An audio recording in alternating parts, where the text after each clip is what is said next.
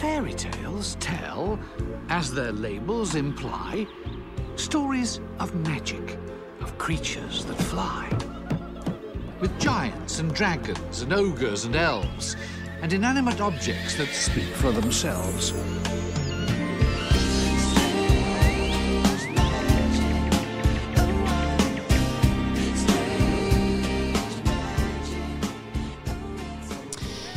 Hello, everybody. Welcome to the Rendition Pod, where we like to talk about books turned into movies, movies turned into books, all different forms of all different kinds of stories. I'm your host, Elise. We've got Jude taking point on the film adaptations of things. Today we're talking about the novelization of Halo Reach. Please, God, no. And then Ashley is our expert on all things literature.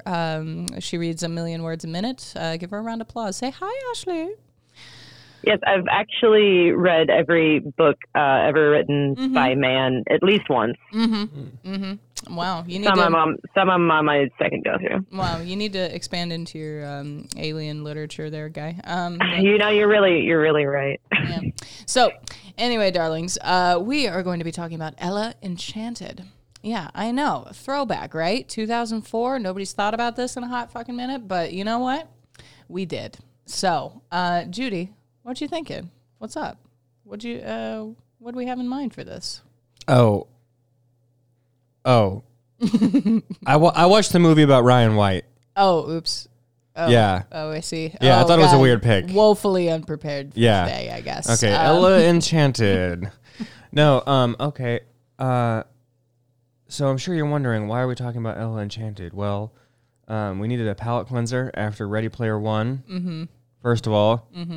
And honestly, I wasn't thrilled about this choice. I'm going to be honest with you. I'm going to be honest with both of you. I was like, Ella Enchanted, it's from 16 years ago. It's a children's movie. I'm not going to lie. I thought it was a little beneath us. Yeah, well. But as it turns out, 2004 was an extremely influential year for movies. For me in particular, I think I was like 13 years old, so I was just sort of coming into my own artistic consciousness, if you will. 2004 saw I Heart Huckabees, Life Aquatic with Steve Zissou, and Eternal Sunshine of the Spotless Mind, and Garden State. Damn. Which I saw all that year, so that was like when I got sort of hooked on movies, right? Yeah. Wow, you were a very prolific 13-year-old. Yeah. Also, there was like a lot of great like I feel like the last generation of decent like Stiller Sandler comedies came out, like 50 First Dates. Okay. And Along Came Polly. Yeah, that's fair. And $1 Million Baby also came out this year, and Passion of the Christ. Yeah. A lot of films came out in 2004. I know, yeah. Hidalgo came out this year. Oh. Also, Secret Window with Johnny Depp, oh, you man. know? Okay. Where he kills his wife and gets braces. All right, so the last good year for film, is that what you're saying? No, not, well, kind of, but it kind of felt like the last, like...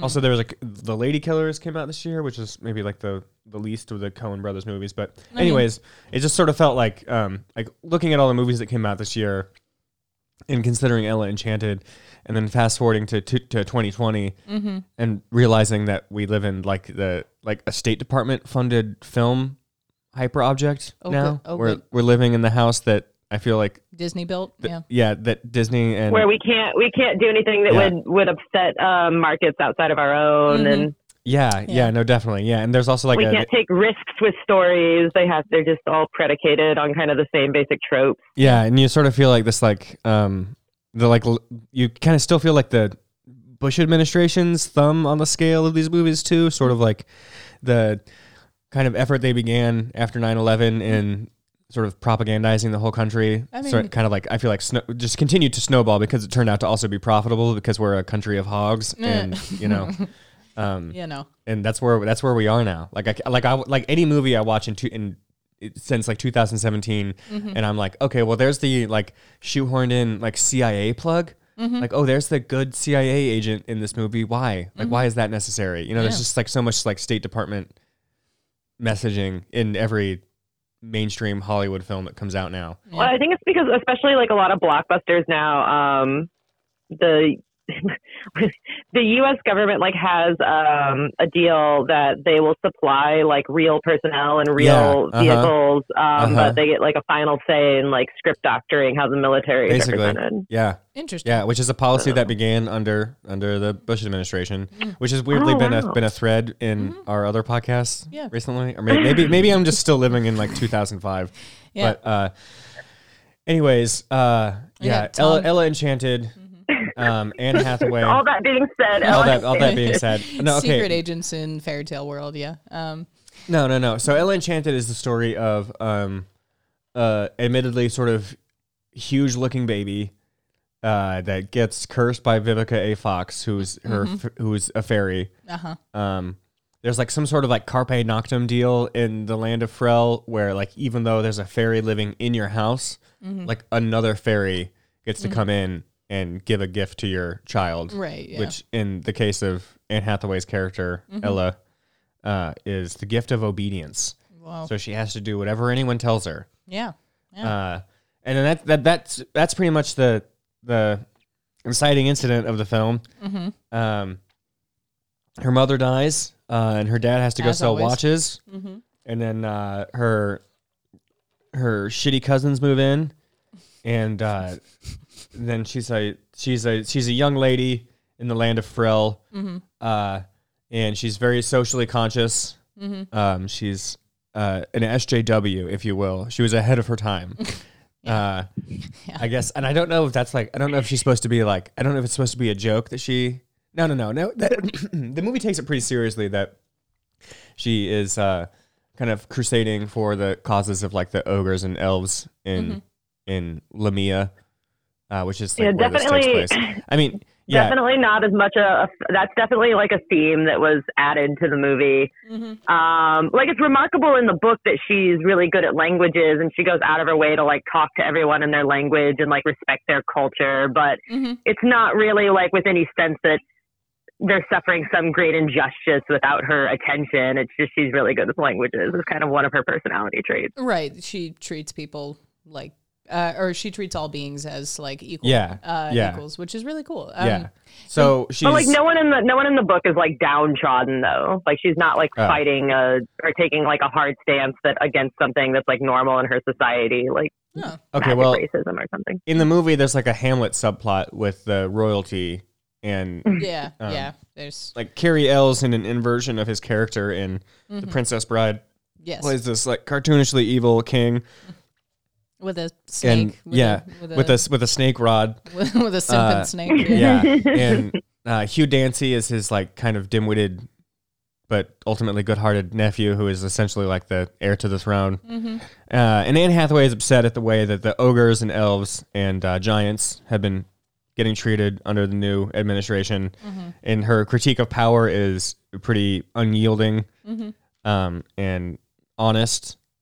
Which is refreshing, because it's basically like the conceit of the movie is that like power will abuse people for power's sake, and also they kind of have like racial capitalism in this movie too, because they enslave the giants, or make them work for nothing basically. They enslave all these other races, specifically for the entertainment and labor. For this like usurpers free enterprise system, which they say specifically.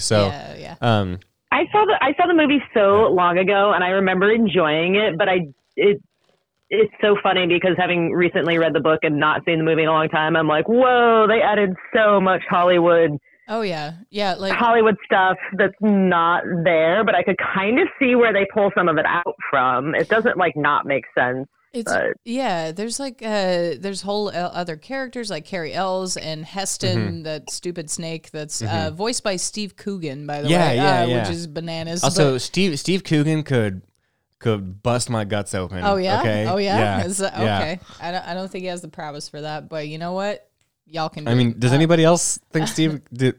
No, not Anybody at all. else I don't know who Steve Coogan is. He was in Tropic Thunder as the director. Yes. He did Hamlet 2. Yeah, Hamlet 2. Maybe it's just Hamlet 2. It might have been. Oh wait, is he the main character in Hamlet 2? Mm-hmm. Yeah, yeah. He's a goofy British dude with like Al Yankovic hair. Yeah. I mean he's cute. Yeah. Okay, so I feel like this movie was like. I don't even know what studio produced it. It doesn't matter because like Miramax. Okay, Miramax. Oh yeah, it was a Weinstein joint. Also, Kill Oh, Bill. no. It was. He delayed. Kill Bill the- 2. Oh no, he Yeah. must have loved a story about a girl who has to obey everything. Yeah. Oh, Jumped on those movie rights. Lord. Actually, he delayed release from its original Christmas intended release to like the middle of spring for some reason. I don't know. He got really tyrannical about a lot of the movies that were like released for Miramax and I mean, shit I like feel like the early 2000s was a good time for Miramax and Yeah, it Harvey really was. Weinstein. But But he got taken down, and Miramax no more. And Yeah. now we're just living Miramax in no more. in Disney World. Yeah. Everything vintage- is Disney World. exactly. You know, Find like you a vintage sweater that says Miramax. There it is. It's a thing. You can sell it. It'd be great. I remember like 10 years ago being really taken with this like Jean Baudrillard's idea of the hyperreal. Like, please forgive me. Like, don't cancel me. But okay, he had this bit about Disney World being more real than America. Like that it was since it was a simulation of America, Okay. it became like hyper real in this way, right? And I don't think he intended there to be like a prophetic element to that because that feels like No. it feels like they just have built Disney World like just all over the entire country, and you know yeah, we're just kind of everywhere. yeah. Yeah. Hot topics are now Disney. Yeah. Welcome to the I Hate Disney podcast. No, okay. For the record, no. Yeah. Okay, but just I'm drinking from my frozen coffee cup right now. just about the movie. Okay, so in 2004 they still had this genre of like teen movies, and there was like teen movies for like children who weren't horny yet. And then they had teen movies for horny children. Like not another teen movie. Yeah. Was like I think rated Sure. R, but Yeah. it was like the intended audience was like 15-year-olds. Yeah, oh, yeah, Yeah, yeah. right. Right. And then they had like American shit like that. And then they had like the like Lizzie McGuire movie. Yeah, and yeah, and that's- and stuff like Ella Enchanted, right? Which is now there are no more teen movies. There are no more like adult movies. It's all just like Hunger Games and MCU films, and it's all just like intended for the same. So Maybe. You know. can I make a note while we're on the note of horny fans, because I've been dying to tell you guys this since we agreed to do this. Sure, honey. This What? book in particular. Oh no! Oh no! So We're that fan fiction. speaking of horny fans, not fan fiction, but in my deep dives into the internet's underbelly, Mm-hmm. I discovered there's like a subset of what I think is BDSM that's basically like, what do I want to say, hypnosis kink. Yes. And yeah. a lot of people in the hypnosis kink community credit this movie and or book with like awakening that in them, like them realizing like, well, that's a feeling. That and I is- think Ew. I think is- that's hilarious. I mean, interesting. Actually, the director Tommy O'Haver, he had like a darker storyline in mind, which would like really correspond with a lot of his other like later movies. But a lot of it got cut, and it was he was not allowed to make it as dark as he was going to, which is interesting. It like came out very like this bubbly like Technicolor dreamcoat of a movie. Like they had to, as an example, they had to dye like tint in the post production the overcast Ireland sky, like to make it extra like sparkly. You know, Yeah, it definitely sort of looked like a latter episode of Doctor Who, kind of. It had that like wait, which doctor? Yeah. Which I don't know, like the one before David Tennant. Oh, I right. don't know, Yeah. you know, The, sort of that, like- Chris Eccleston. Yeah, sort of that like higher budget BBC production stuff, which I thought was like charming and nostalgic. Yeah. It did. It definitely had that candy coated like early 2000s flavor, like especially the fashions that they did for that, and Anne Hathaway was fresh off of The Princess Diaries, and so it kind of has that like brassy kind of Wizard of Oz feel to it a little bit. But actually, Anne Hathaway got approached for this in 1999 when she was still like 16. Like the heads of Miramax had sent her the book, and they were like, "Hey, keep this in mind for down the road." And then a couple of years later, she ended up taking the role. But then afterwards, she was like, "No more princess movies. I will never do." I don't know why I'm giving her this accent, but Yeah, That's exactly. No, I don't know what accent. That's exactly how she sounds. yeah, I know, right? But yeah, so she afterwards she was like, "Nope, No more princess movies. Even though she did get to do a lot of like mime training and kickboxing for this movie, she was like, I'm good. I'm doing Brokeback Mountain next. But so yeah, it's also a great Anne Hathaway movie. Yeah. No, she was amazing in that. She was fucking amazing. But no, we stand Anne Hathaway over here. But I was gonna say, without going into a whole Anne Hathaway rant, I just agreed. Okay. Agreed. Okay, good, great. So Agreed. Yeah. yes. Okay, so also Lucy Punch plays Anne Hathaway's bitchy cousin, stepsister in this movie. She specifically plays stepsister roles. Like she looks does. For Yeah, them, yeah, and yeah. it's so good. Yeah. But then she plays like the same role in Dinner for Schmucks, like 15 years later, or 10 years later, whenever that movie came out. Dinner for Schmucks, which is fun. Why? But it's okay. That's a good one. It's interesting. But so I brought up Lucy Punch because she's like really tall and she's kind of mean and dumb. Oh yeah, which is like okay, your flavor. Yeah. Okay, got it. All right.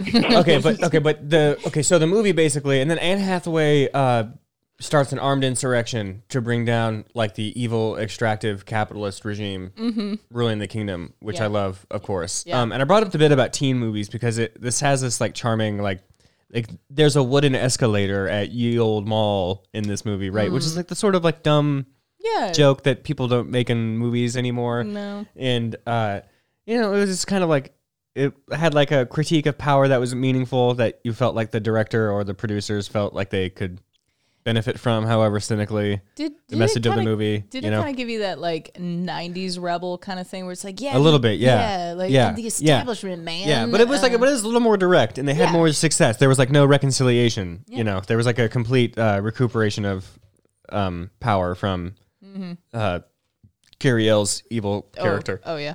So many random, like, really big name actors in this movie, and it kind of cracks me up. Like Minnie Driver, Vivica Fox, Steve Coogan, fucking Carrie Ells. It was a big deal. That was the thing. One of my favorite movies in this genre is also just filthy with high list celebrities for like this ridiculously low budget children's film. Yeah. No, it's.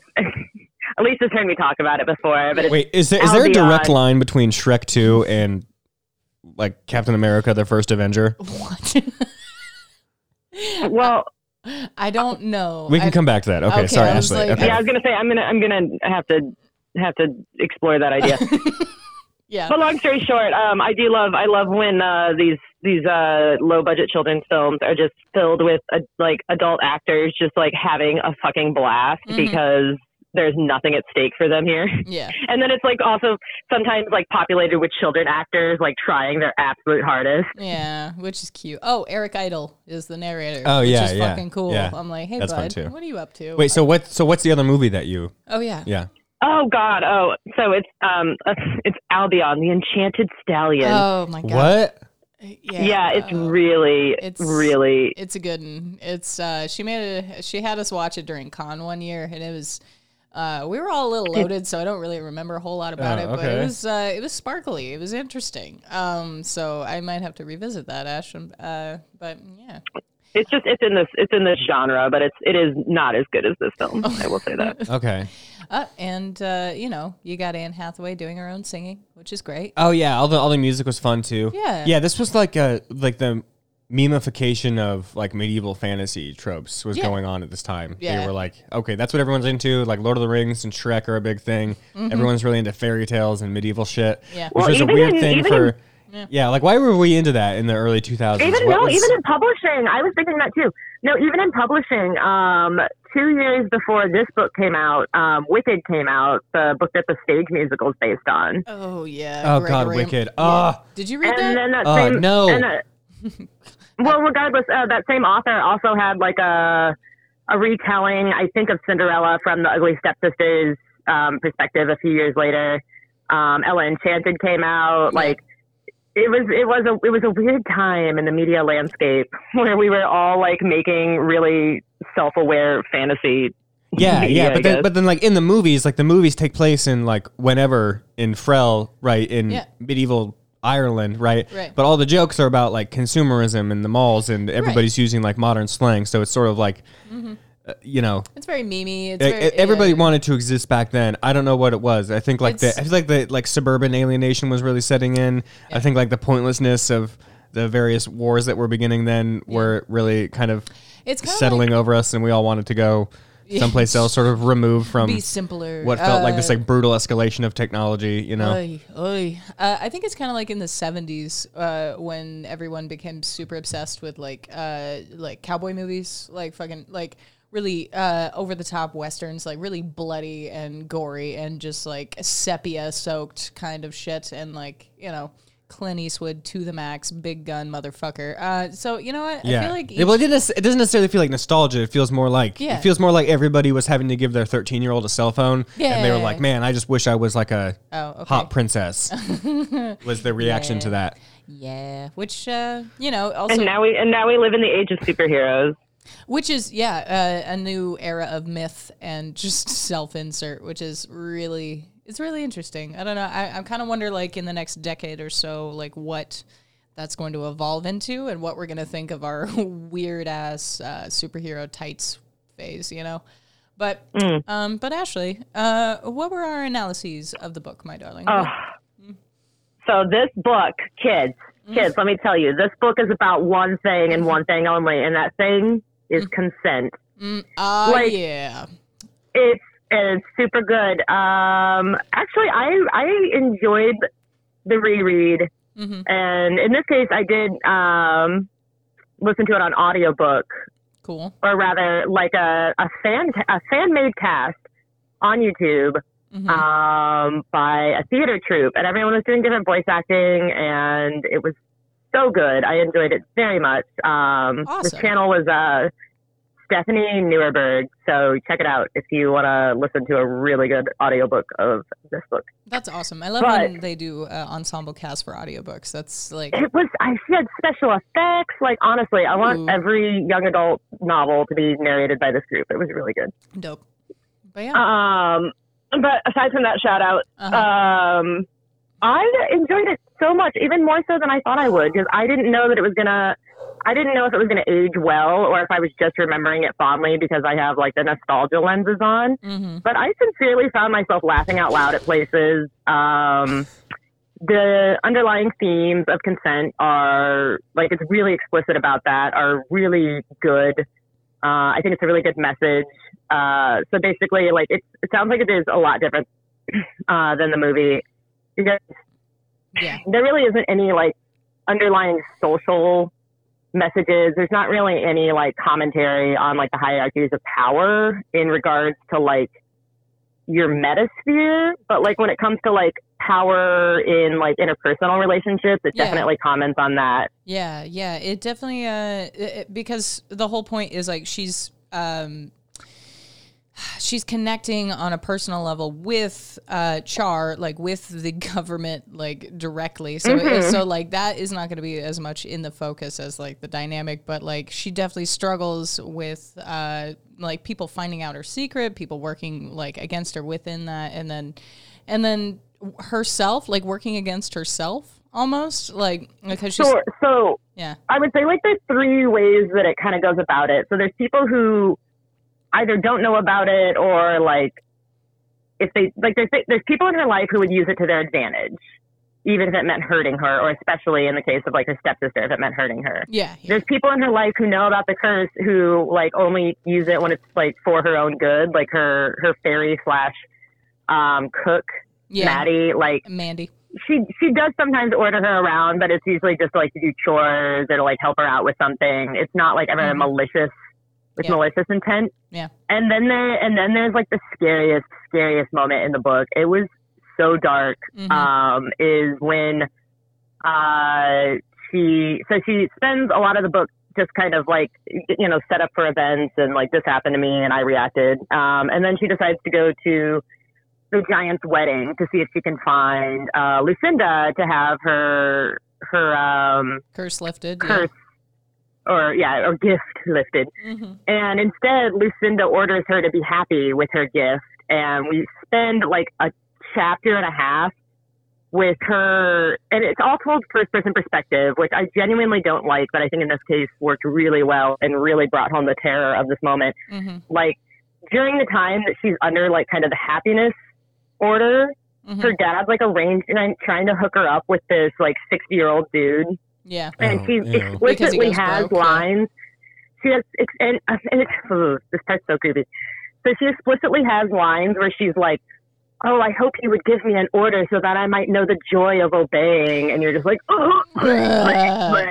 If I couldn't, and it's like, if I couldn't get father to do it, maybe I could trick my husband into it somehow. And you're just like, I'm Okay, I was sort of kicking myself for not picking up like on the consent things in the movie. No, but now I don't want to think about Harvey Weinstein produce Oh, Uh, yeah. that That's really is like going into the about, conversation of consent. a teenage girl discovering the love of obedience. consent, Yeah, that's the thing. And then, so in addition to her being under this kind of happiness, like guise or moment, like her father like explicitly basically gives her the fantasy version of date rape drugs to seduce this old dude, Mm-hmm.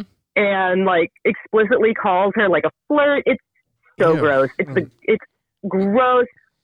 It really like hammers home how bad some of the characters are without ever like. Anyway, Yeah. So my message about this book is it's explicitly about consent. Right. In the like key moment, the thing that saves the day is like Chard admits he's in love with her and he wants to marry her, and she's like, "Book, yes." Yeah. But And then she realizes that because she's under the curse, she could be used to hurt him, and if not hurt him, like at the very least, her step family will take advantage of her position. yeah. And so she sets up this elaborate ruse to like get him to go away.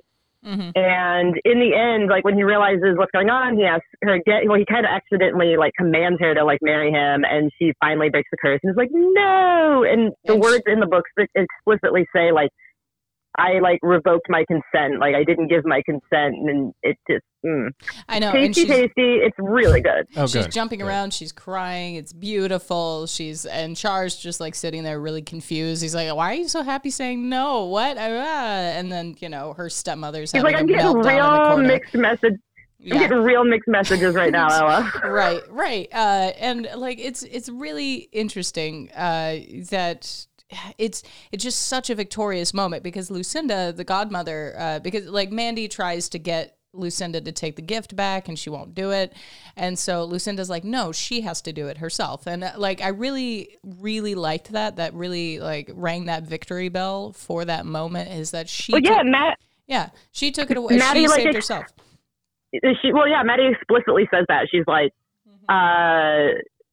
because Ella's kind of like coming to the realization that the curse is broken, and Maddie says like, like it's broken. It was broken the moment you said no. In saving, what did she say? She says, "In saving the prince, you saved yourself," and that's like the end of that chapter. And I'm just like, good power shit. line, Beautiful, chef's tasty. And Yeah. in addition to that, it plays with some fairy tale tropes in a very funny way. Yeah. It has really memorable, funny characters. It does. Okay, so my only criticism I was thinking about before this conversation Yeah. is it does suffer from like a tiny drop of not like other girls syndrome. Yeah. Oh, that's in the And movie for especially- sure. Oh yeah, that's the thing. Like not like there are other female characters Ella's age who are cool. Like she meets like one girl at boarding school that all the other girls bully because she's not as rich as them, and they become like besties. And I actually kind of like. Yeah, Arita's pretty great. She gets her own like Snow White sequel afterward, and like I think she's the character in the movie. She gets like racially scapegoated by Yeah. the stepsister. Exactly. Yeah.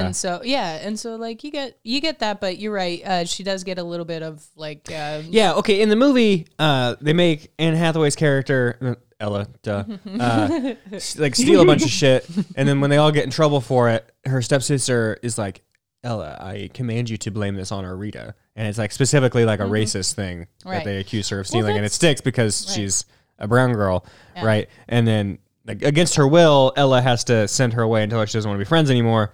And then she completely drops out of the movie, except at the end when she's getting married, Arita then is just like at she's her just, wedding dressed like, like a clapping. bridesmaid. She's like, yeah, "Oh." yeah. So that was like a weird bad little shoehorn. But like speaking of like the end and the breaking of the curse in the movie, like Ella figures out when she's about to stab Hugh Dancy in the back, Yeah. that she's looking at her own reflection and she's like, wait, I can give myself a command in the mirror and break the spell. And she's like, I don't have this curse anymore, and that breaks it, which is nice. Yeah. I'm glad that like the third act of this movie, like the end, like the twist, right, was not only effective but also wasn't 45 minutes of like CGI fight scenes, right? It was just like really snappy and rhetorical. It was nice. Like, okay, it's like looking at I just love that movie, or that moment in the book, and I encourage everyone to read the book just for how like powerfully written it is, especially for like the grade level that it's written for, because it kind of goes through this whole like her physical sensation of trying to overwhelm the curse, and it's like bile rising in her throat. She's like biting her tongue to the point of bleeding to like prevent herself from saying yes and obeying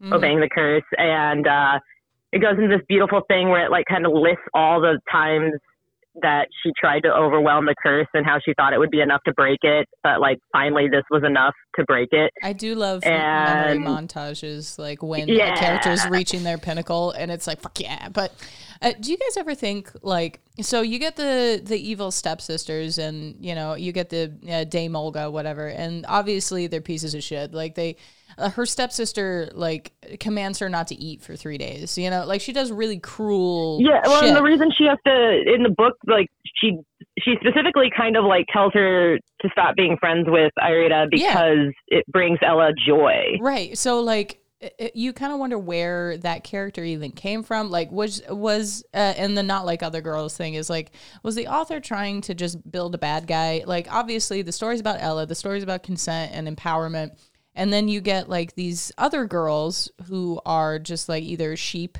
or they're cruel or like, you know, they've been beaten down, but they don't give you a reason as to why they are like this. Like, where did any of this come from? I don't know. That's a good question. I think because like the will to power is reproduced in these step siblings who are also fans of the like evil interim king in the movie. They like uncritically accept the agenda of enslaving the elves and orcs and things like that. So it's no wonder that like personally they reproduce this sort of behavior in their own lives. Also, Tommy O'Haver, who is from our own Carmel, Indiana. Later, there's like an echo of this in, I think, his kind of like the best film he made. I'm not that familiar with the Tommy O'Haver filmography, but he made a movie called An American Crime, which is Catherine Keener and Elliot Page and somebody else. But it's about this it's like a true crime film about this girl that was just like tortured to death by a family she was staying with in Indiana. Oh, wow. In Indianapolis. Like, the woman's name was like Gretchen Berchevskowitz or something like that. Okay. So he made that movie, and it's basically about a bunch of children being unspeakably cruel to another child. So that's obviously something on the director's mind, too, for sure. Right. So, I don't know. I just kind of, I want more stories behind the cruelty of a stepsister, you know? Like, so I think it's like kind of a product of the time is like we hadn't really had that conversation yet about in like media about like not just having your protagonist be the one nice person in a sea of mean people because like that's not really realistic. No. But that kind of was like, especially in younger media, like the thing for a long time was like our underdog versus all these bullies.